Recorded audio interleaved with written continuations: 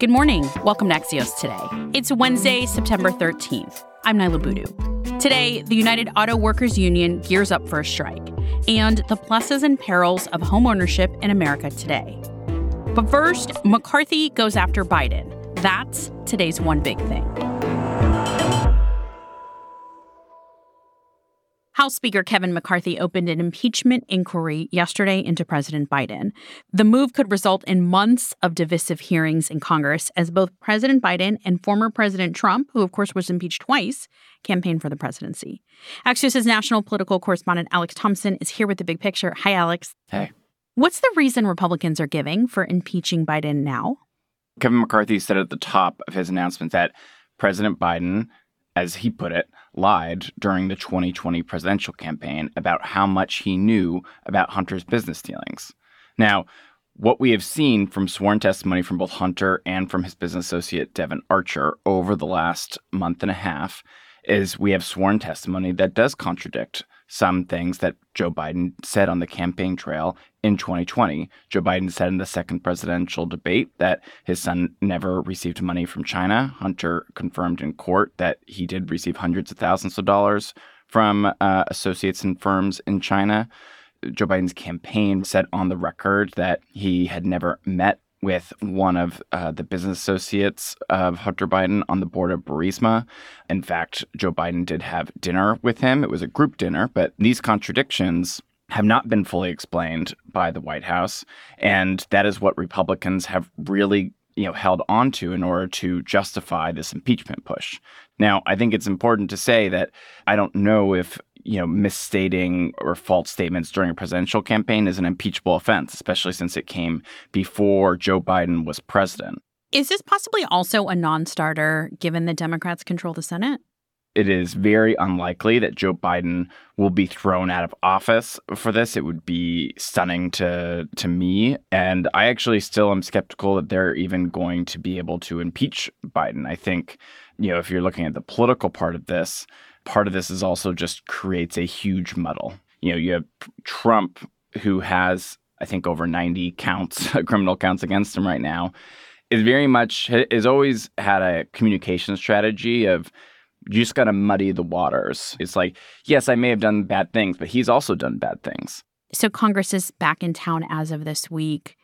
Is this impeachment proceedings expected to derail the other conversation about the government possibly being shut down?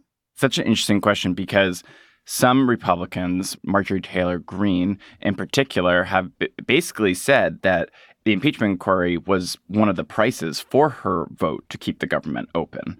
So in some ways, doing the impeachment inquiry was a way to try to keep the government open. Now, I still think it's very possible that you could see a government shutdown, but I think there's reason to believe this announcement makes it a little bit less likely that there will be a government shutdown, as weird as that is. Alex Thompson is Axios' national political correspondent. Thanks, Alex. Thank you. Here's some other stories we're following. The United Auto Workers Union says it will strike against the Detroit 3 automakers, GM, Ford, and Chrysler owner Stellantis, if an agreement isn't reached before midnight on Friday. UAW has around 150,000 members, and among other things, they're asking for an immediate raise, a shift back to pensions, and a 32-hour work week. A landmark antitrust case against Google began yesterday. The Justice Department is accusing the tech giant of pushing out the competition by making deals with phone makers and browsers to be their go-to search engine. The trial's being compared to the government's challenge of Microsoft in the 90s.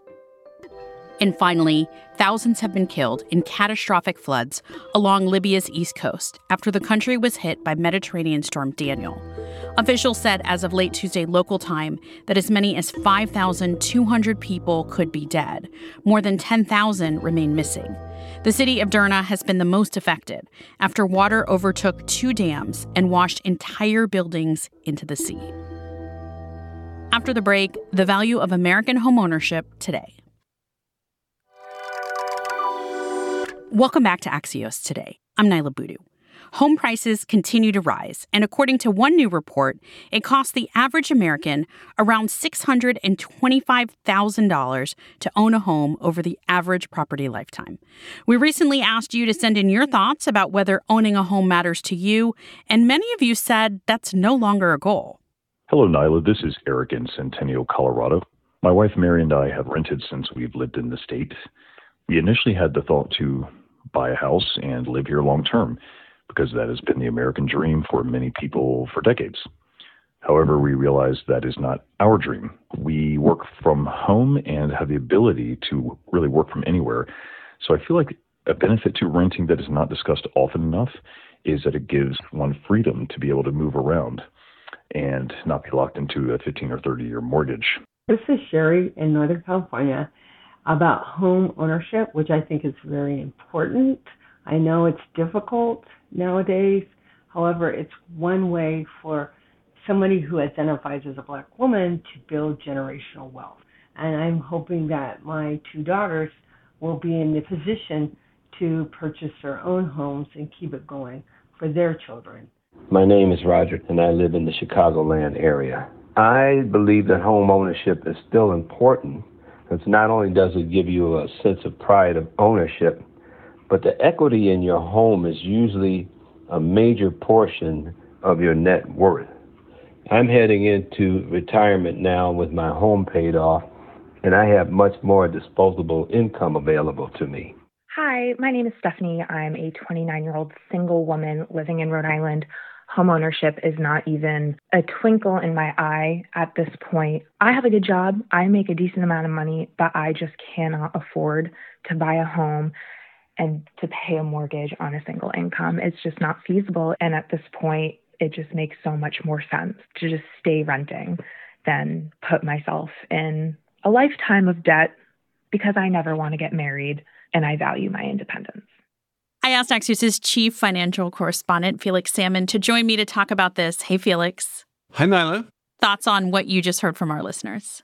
Love Stephanie. She knows what she wants. You go. It is absolutely true. Eric is absolutely right that renting gives you an enormous amount of freedom, and people don't value renting highly enough. If you buy a place, given the costs of buying a house and given the costs of selling a house, you really need to be pretty sure you're going to be in that place for 7 to 10 years. Otherwise, it just doesn't make sense to buy it.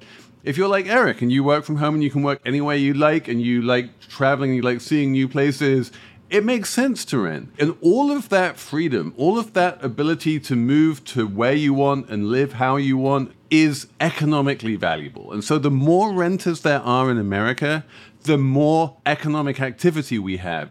But Felix, the conventional wisdom is that home ownership is a way to build not just wealth for yourself, but for your family, generational wealth. We also heard that. Yes, and that is absolutely true as well, especially if you look at Black families and to a lesser extent Hispanic families in America. A very, very large proportion of their wealth is tied up in real estate. And the mortgage as a financial product is a very effective, what I call forced savings device. It can be a very effective way of forcing people to save money and build wealth. When we look at the fact that mortgage rates are at a 22-year high, how much does that factor into what we talked about at the beginning, that it's an average of $625,000 to just get into homeownership these days? With high mortgage rates, you wind up paying much more in interest when you buy a home, and that interest just goes to the bank. It doesn't go to building equity. It's money that you will never see again. And that's one of the reasons why it's not just mortgage rates that are at 22-year highs. It's also housing affordability is at 22-year lows. Almost not in living memory has there been a point at which buying a new house is as expensive as it is right now. How does housing affordability affect the overall economy? In general, if housing is abundant and cheap, then the economy can fire on all cylinders in a way that it can't when people are hobbled by having to pay huge amounts of money just for shelter. So how do you think about homeownership then? I think of homeownership as something that has really skewed democracy in a bad way. One of the things we know is that homeowners are much more likely to vote than non-homeowners. And as a result, politicians tend to do things that homeowners like and are less likely to do things that renters like. And I think that democratically speaking, we have this problem, and it's a real problem, where basically the entire government has been captured by homeowners. There are hundreds of billions of dollars a year going to subsidies for homeowners, and they just get all of the goodies in fiscal policy. They are, after all, richer than non-homeowners. Why do they deserve all the money? Isn't that then an argument for becoming a homeowner? Isn't that why everyone wants to be one?